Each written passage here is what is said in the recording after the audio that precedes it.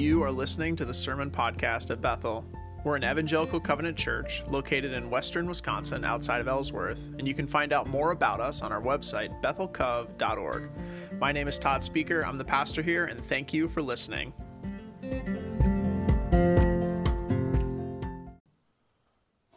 We've been reading together the last chapter of John. In the Gospel of John, after Jesus comes back from the dead, it doesn't end right away. There are a few people who are kind of stuck.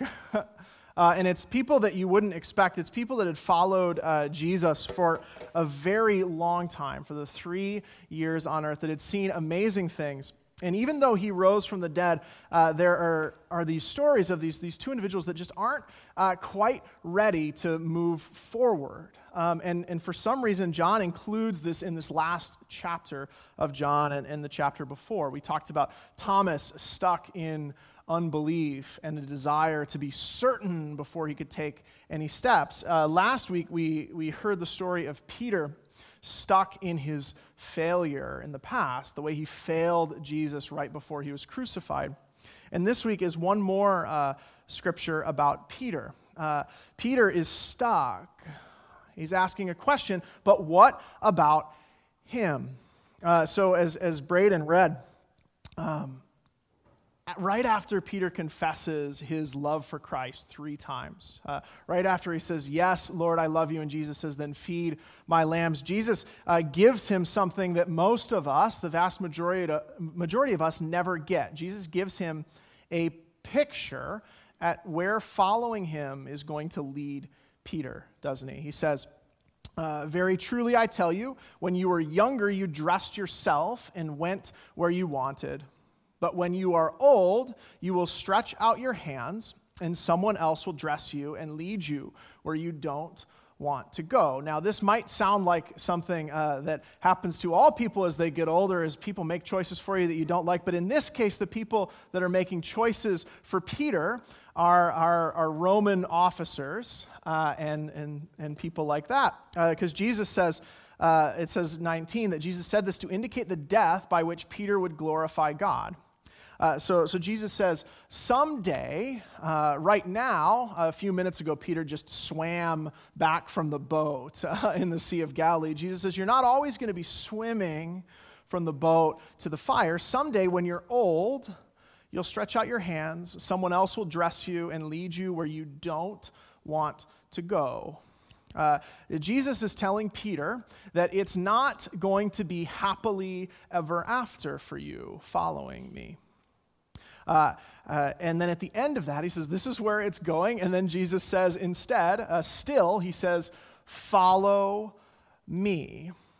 And so Peter, he does what I think all of us would do in a moment like that. He immediately turns and sees another disciple a little ways back on the road. And he says, okay, fine, Jesus, but what about him? That's what happens to me, but what happens to John? Peter asked, what about him? And Jesus answered, of course, if I want him to remain alive until I return, what is it to you? As for you, follow me. Jesus says, follow me. And Peter says, but what about him, Lord? I think Peter, he's got good reasons to ask. You know, Jesus gives him a peek at a not-so-good life ending. You know, Peter picked Jesus to follow. He saw Jesus do these amazing miracles, come back from the dead. If you're Peter, you're hoping your future includes wealth and throne and rulership. And instead, Jesus says, you're going to be led to a cross. Jesus says, Peter, if you dedicate your life to feeding my lambs, it ends on a cross. No wonder people choose a different story than that one. But what I love about Scripture, what I love about God's Word, is that Peter answers just exactly how I would answer, right? He doesn't say yes or no to Jesus. He doesn't ask how this will happen or what can be done. Can I change it? He just asks, what about him? What will happen to John? Will he face a cross too? Because I can do it if I know that it's not going to work out for him either. And we don't know for sure, right? We don't know for sure what's going on here with Peter. We don't know what's going on in his head. We're just speculating. Maybe he's afraid about his future. Maybe Peter has some pride, in his place as this special, first of the pack disciple of Jesus. And he thinks, well, if that's going to happen to me, I want to make sure that something else hard happens to everybody else. Maybe it's like hints of envy, at least that's what I hear in it. He wants to make sure, we all want to make sure that somebody else doesn't get it better than us. Maybe it's like when I ask Foster to do something and he says, but you're not doing that. But what about Axel? I'm like, well, Axel can't do that yet, Foster. Maybe it's like that. I know when I ask this question, when I find myself asking, but Lord, what about them? Usually I'm kind of doing the three C's. I'm comparing myself to others, either favorably or unfavorably. I'm criticizing others. It's a way of criticizing others, or I'm perhaps trying to control others. Because at least for me, when I'm asking that question, what about them, what I want to do is bring the focus off of God's attention and voice and call and challenge on me, and remind him that there are plenty of others that aren't following God as well as I am, so why don't you focus on them? Or I want to say, well, I am trying to forgive, I am trying to be faithful, but what about those people over there that are saying that or doing this, to build myself up. Or finally, oftentimes when I'm asking what about them, it's about control, right? I have my own problems, and instead of dealing with them, I convince myself that if I could stop them from acting that way, then I would be better off. Compare, criticize, control. And always, no matter what, at least in my case, when I'm asking, Lord, what about them? Lord, why is it that that friend has this amazing job and just bought this new house and this new truck? Or why, Lord, is that friend able to go on that amazing vacation? Oftentimes, as I put my focus on them, and what they should do or what they should think, or if only they would improve their lives, or how much I feel like I deserve what they have instead of what I have, it distracts me. It distracts me from the things in front of me. Right? When we put our focus on what somebody else is doing right or wrong, what somebody else has good or bad, or what we think somebody else ought to be doing for us, it's a great way to bring all of our attention onto somebody else who's the problem, and instead of the things in our own lives and in our own selves that we have control over. We compare, criticize, and control rather than looking at my own responses to people and my own situations, instead of looking at whether or not I'm following God faithfully, regardless of what they're doing wrong. And I love this passage of Scripture. I love this part of John because, and in all three of these unstuck moments, with Thomas stuck in unbelief, with Peter stuck in the failure of his past, and now with Peter stuck comparing himself to others. What I love about this is that in each of these cases, when Jesus shows up in his presence, he is not surprised by Peter's response. And he doesn't yell at Peter either. He doesn't condemn Peter's response. He doesn't say, Peter, stop thinking that way. Instead, he says something else. Jesus isn't surprised. And so it reminds me, and if you're ever someone that brings the focus off of yourself and puts all of your focus on what other people have or don't have or are doing right or doing wrong, you can be like me and take some grace that when Jesus catches us in that, he doesn't say, you idiot. No. He responds differently. He's not shocked that Peter missed the command. Jesus isn't surprised that Peter is stuck focused on what other people should do better, and he's not surprised when we get stuck pointing our fingers at somebody else who needs to change before I can work on myself. Because our distractions, they don't work on Jesus. Jesus sees us with our finger pointed, and he knows what we're doing. He's not surprised that we're acting like human beings, and he's not surprised that Peter is stuck on this. Instead of focusing on them, when Peter says, "What about him?" And instead of condemning Peter, Jesus responds frankly. He directs Peter, his beloved child, back to the true path.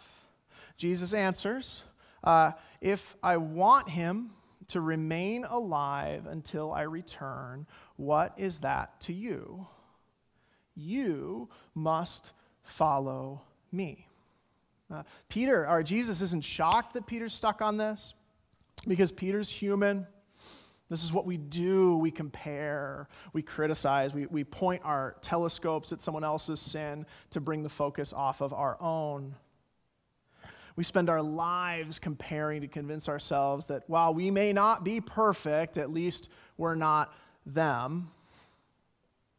It's hard to walk our own path sometimes. It's hard to keep our eyes off our neighbor's work and calling and the joys of their lives that we're constantly comparing to our own. And so Jesus doesn't condemn Peter. He doesn't criticize him. He doesn't say stop it. He just answers plainly. He says, Peter, you must follow me. He says, Peter, it doesn't matter what's going to happen to John. It doesn't matter if I let him live until I return, because for you, I have a path for you. You must follow me. He says, Peter or Todd or Andy or Aaron, they are not your problem. They are not up to you. Their behavior, good or bad, what they have, good or bad, is not up to you. You must follow me. But Lord, what about those people that are doing things that I don't like? Well, you must follow me. But Lord, if I forgive them, won't they take advantage of me? And Jesus says, you must follow me. But Lord, if I'm too nice to them, won't they think that I agree with them, their behavior or whatever? Todd, you must follow me. But Lord, why does it seem like their life is so easy and my life is so difficult? Lord, what about when they hurt me or say the wrong thing or haven't apologized for the thing they did wrong to me? What about when they have a nice house and a nice truck and I can barely pay for my credit card bills? But Lord, you must follow me. Jesus knows us. He knows that if he answered every question we have about somebody else, if he showed up and worked in that situation, that family member that you can't get along with, and all of a sudden they were better and they apologized and they came clean, Jesus knows that it wouldn't fix whatever problem it is inside of us. Jesus knows that we're going to look at somebody else, and so he responds to us with the only thing that we can do with our time, because we can't change other people. We can't control what happens to other people, and our criticisms and our frustrations with them don't get us very far. But what we can do is follow him or not. Don't worry about them. You must follow me. And that is what the Christian faith is all about. The early church, they called themselves not a church. Church just meant gathering. In Acts, they called themselves followers of the way. People that are walking in the way. The people that followed Jesus to begin with, his students that we call disciples, the thing that separated them from everyone else wasn't that they knew the whole story, wasn't that they understood everything about where Jesus was going or what Jesus was doing. In fact, they were wrong all the time. What separated a disciple from everybody else was if they were following Jesus or not.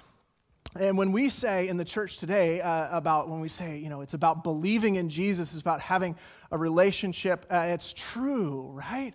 And that relationship is a relationship of a follower and a son or daughter of God. Oftentimes we get confused in the church, and I find myself there too, and I hear people all the time get confused. We think following Jesus, we think being a Christian is all about whether or not one time in our life we prayed a prayer. Or other Christians will say it's really about if you have the right opinions about these doctrines. Some Christians will tell you it's about having the right opinions about politics. That makes you a Christian. Some people think if you go to church, that makes you a Christian. Some people think if they read the Bible a lot and memorize a lot of scripture, that makes them a Christian. But the real question isn't what you think.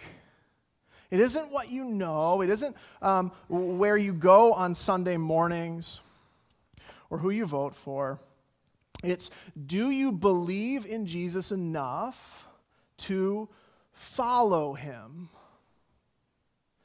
In the church, one word for this is being a disciple. And so at Bethel, when we say we're a place where we want to grow in our love for God, our love for others, and make disciples of all nations, we mean that we want to be a place where people meet Jesus and learn to follow him. Being a disciple is really simple. It's a fancy word, right? It's simply trusting somebody to lead you wherever they're going to lead you. Not long after I started here, he's not here, so I'll mention him. Andrew Johnson, a member of this church that's off, doesn't live here anymore, but he came back to visit, and he invited me to go fishing with him on the Trimble. And all of you that grew up here probably know the land pretty well, but I just basically know Double K and 63 and the places that I need to drive to get to so-and-so's house. And so he took me fishing just right over there, right? Not 10 miles from my house. And I noticed when we arrived at the drop-off that my phone had no service, and I was like, okay, this is going to be interesting. And so I turned it off. And I just started following Andrew. And we walked around the creek and through all these bushes in the river and stuff. And it didn't take long before I realized that I had absolutely no idea where I was. In fact, I realized that if something, Lord forbid, had happened to Andrew, I would not have known where to go. I mean, I probably would have just picked a direction and started walking. I'm already terrible with directions. And that's what it means sometimes to be a disciple. I trusted Andrew to bring me back to my car. If I hadn't, I wouldn't have walked after him. It's like when a friend takes you somewhere and you're stuck. You depend on them. If Andrew had decided, if this was some long plan to take care of Pastor Todd and nobody would ever know what happened to him, he could have done that and nobody would have ever found me, I'm convinced, even though I was only 5 miles away from my house. When you follow someone, you're stuck trusting them to lead you, aren't you? So being a disciple is like trusting Jesus to lead him where he wants to take you. And trusting Jesus, it can't be done. Following Jesus, it can't be done really without trusting him. But it's so much more. Right? You can't follow Jesus without believing in him, right? You can't. But it's so much more than thinking the right thing about who God is or checking some mental box. It's in the following is made possible by the grace of God and his death and resurrection. But it's still risky. In fact, you might even say it's a little stupid to follow somebody if you don't believe in them, right? If I thought Andrew had never been on these streams that he was taking me on, I would have not been very smart to follow him out there. If I thought Andrew secretly had something against me and wasn't going to let me come back home, it wouldn't have been very smart to follow him, would it? And it's the same with Jesus. When we believe in Jesus, what we believe is that we can trust him in following him. Because when you follow Jesus, if you read the scripture, he asks us, he calls us, he invites us to take risks with our lives and our money and our families and our time that make no sense unless you really think that you can trust Jesus to lead you in the right way and God to hold on to you. It's sort of like leaping out of a plane and trusting your parachute, or hiking outside of cell phone range with someone you just met and not even leaving a note in case you didn't come home. It requires a lot of trust that takes a lifetime to build. When we follow Jesus, we're constantly looking away. We're constantly comparing with somebody else, and he's constantly telling us, no, follow me. And it's hard because read the Gospels. Jesus calls us to turn the other cheek when someone wants to hurt us. He calls us to forgive the people that wronged us. He calls us to lend without asking to be repaid, to love people knowing that they won't love us back. And that's just a fraction of the kinds of things he asks those who follow him to do. Ultimately, Jesus invites his followers, his disciples, to follow him all the way to the cross. Ultimately, to lay your life down, sometimes on this earth, to lay your life down for someone else, even when they don't deserve it. Because guess what? That's what he did for us. And if we're going to follow him, we're going to wind up going to the same kinds of places that Jesus went for people that don't deserve it. This is where Jesus leads us on this earth. It's to sacrifice. And it might not look just the same way as his sacrifice, but it will look like sacrifice. Following Jesus on earth does not lead to Lamborghinis and mansions. The people that have acquired those things claiming to follow Jesus should ask who they're following. It doesn't lead us to prosperity or parking spaces close to the door. Not towards respect and prominence often, not worldly success. It leads us towards sacrifice rather than comfort, risk rather than security. If you want to be my follower, Jesus says, take up your cross. So now that I've told you why it's such a terrible idea to follow Jesus as Lord, the question is, why would anyone do it? Because, right, it's risky. It doesn't lead to wealth. It doesn't lead to worldly success. It doesn't lead to a good, perfect life. For Peter, one of the best disciples ever, it didn't lead to happily ever after for him. It makes no sense. Even if Jesus is the best teacher, even if he's God, I don't know if it makes much sense to sacrifice your happiness, your success, your preferences, your wealth, your desires, the things that matter to you on this earth, unless you believe three things. Unless you really believe, don't follow him, unless you really believe that Jesus knows you more than you know yourself.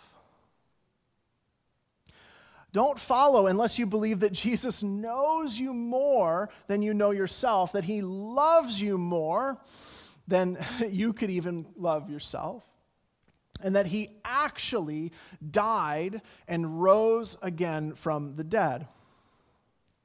One of my favorite Bible verses about how Jesus knows us comes from Psalm 139. And usually we just read this one as a proof text about abortion, but it's beautiful. It's beautiful. The author says, "You have searched me, Lord, and know me. You know when I sit and when I rise. You perceive my thoughts from afar. You discern my going out and my lying down. You're familiar with all my ways. Before a word is on my tongue, you, Lord, know it completely."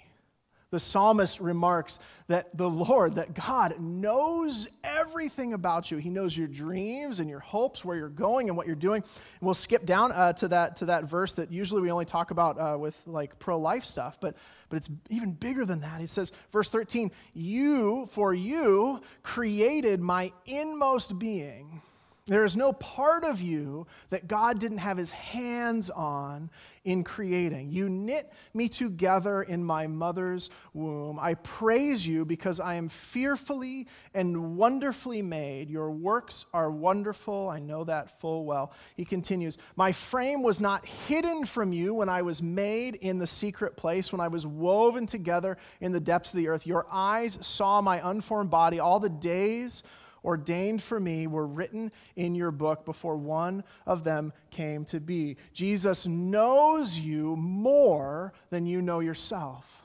Jesus knows what your hopes are, what your dreams are. He knows what he made you for. So if you believe that he knows you, you can trust him to lead you, can't you? And of course, a perfect classic, at the wrestling match Bible verse, John 3:16 and 17 reminds us that God so loved the world, he gave his one and only Son, so that whoever believes in him shall not perish but have everlasting life. Jesus died and rose for you. In verse 17, God did not send his Son into the world but to condemn the world, but to save the world through him. Jesus knows who you are from the very bottom of your feet to the top of your head. He loved you enough to die on your behalf, and his resurrection means that whoever believes in Jesus, whoever's willing to believe him enough to follow, whoever believes in Jesus will not perish but will have everlasting life. And this is why Peter followed Jesus to the cross. This is why when Jesus said, "You must follow me," Peter didn't say, "Actually, you know what? I think I'm going to go back to being a fisherman because the income potential is just way higher than pastor or shepherd." No, he does that because he knows that Jesus made him, that he knows him, that he loves him, and that even when he meets his end on the cross, that's not going to be the end of the story for Peter. Peter believed in the resurrection. Because if you believe in those three things, if you believe in Jesus, this is what you know, that you can afford to lay down your rights. You can afford to lay down your life. You can afford to lay down your preferences and your comfort, your hopes and your dreams, even your best ideas, because you know that God knows what will really bring you life. Because you know that God wants to give you so much more life than you could possibly make for yourself, so much blessing in this life and in the kingdom to come, that your dreams and comforts now, that the things you wish you had, that your Lamborghinis on the moon will look like mud pies in comparison. Because you know that this life, if you believe what Jesus has said, that this life, the biggest losses, the biggest costs, the worst sacrifices, and the biggest failures that you've ever done, and the worst things you've ever said, and the biggest risks you might have encountered following Jesus, even the cross that Peter faced, and the sacrifice that all of us are called to face will seem like a night in a bad hotel room when held against the eternal life that Christ is offering. I believe that Jesus speaks to us through Scripture in this passage, and I believe the Holy Spirit calls this to mind for us. I think he's still speaking to us. And he's saying to the church and to Christians and to those who believe in this divided world, in this world with plenty of, take a look at what they're doing to point at, with plenty of people to blame, with plenty of people to criticize and control. He's looking at us and saying, this is who I am. Don't worry about them. You must follow me. So may we stop comparing and criticizing and controlling others. May we take our eyes off of them and fix our gaze on him. Look away from what he or she need to do better. What they have and what I don't have. How they failed us and how we wish they'd be different. If only they would act, then things would be okay. And instead put our eyes on Jesus and follow him where he leads. And then we can ask, we can pray, we can come before our God, and we can listen to the Holy Spirit, and we say, Lord, what is it that you have for me today? What is it that I should do? Lord, where are you leading me today? What steps do I need to take to heal this relationship today? What help do I need to seek with my mental health today? What do I need to do? What do I need to give up? Who do I need to call or listen to so that your kingdom might go forward, that you would lead me to? What person are you calling me to serve? What risk are you calling me to take? What truth do I need to hear? What way do I need to be challenged? And then we might let their masters lead them, and we can let our master lead us. Would you pray with me?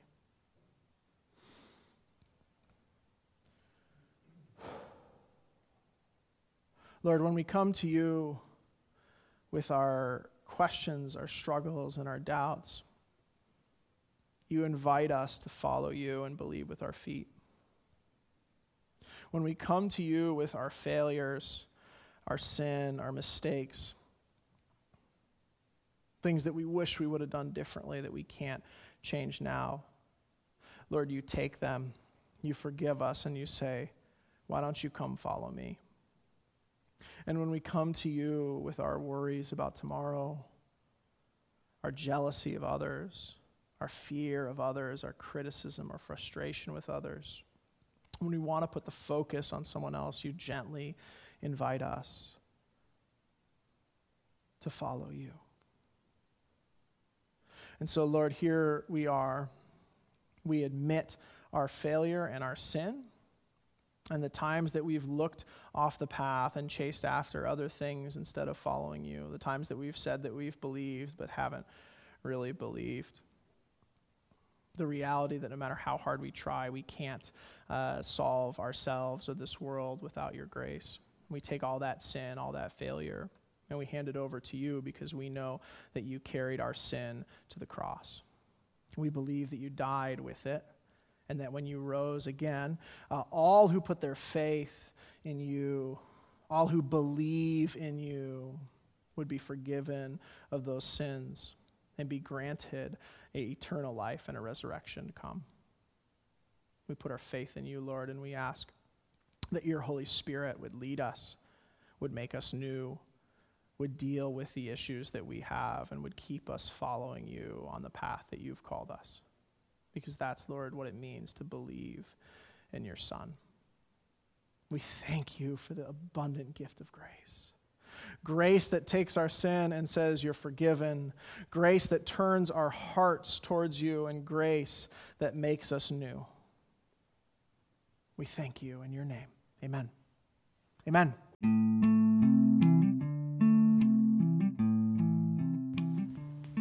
Thanks for joining us. You can find out more about our church, our live stream, and our in-person services at bethelcov.org. Thanks, and have a great week.